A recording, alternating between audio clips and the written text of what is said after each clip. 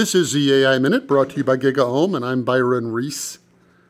Unquestionably, the amount of hype and excitement around artificial intelligence is extraordinarily high, but is it warranted? Can it really affect the kind of change that some people say that it will? I wanted to kind of anecdotally demonstrate this to myself, so I got a list of SIC codes and just randomly would look through it to ask myself, would artificial intelligence help in that industry?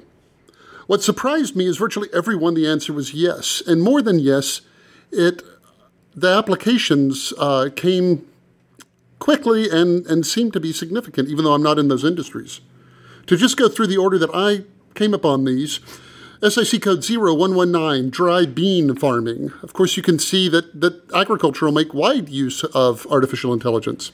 1044, silver mining. The same thing. You could see silver mining looking for new deposits all the way to making improvements in the refinery process.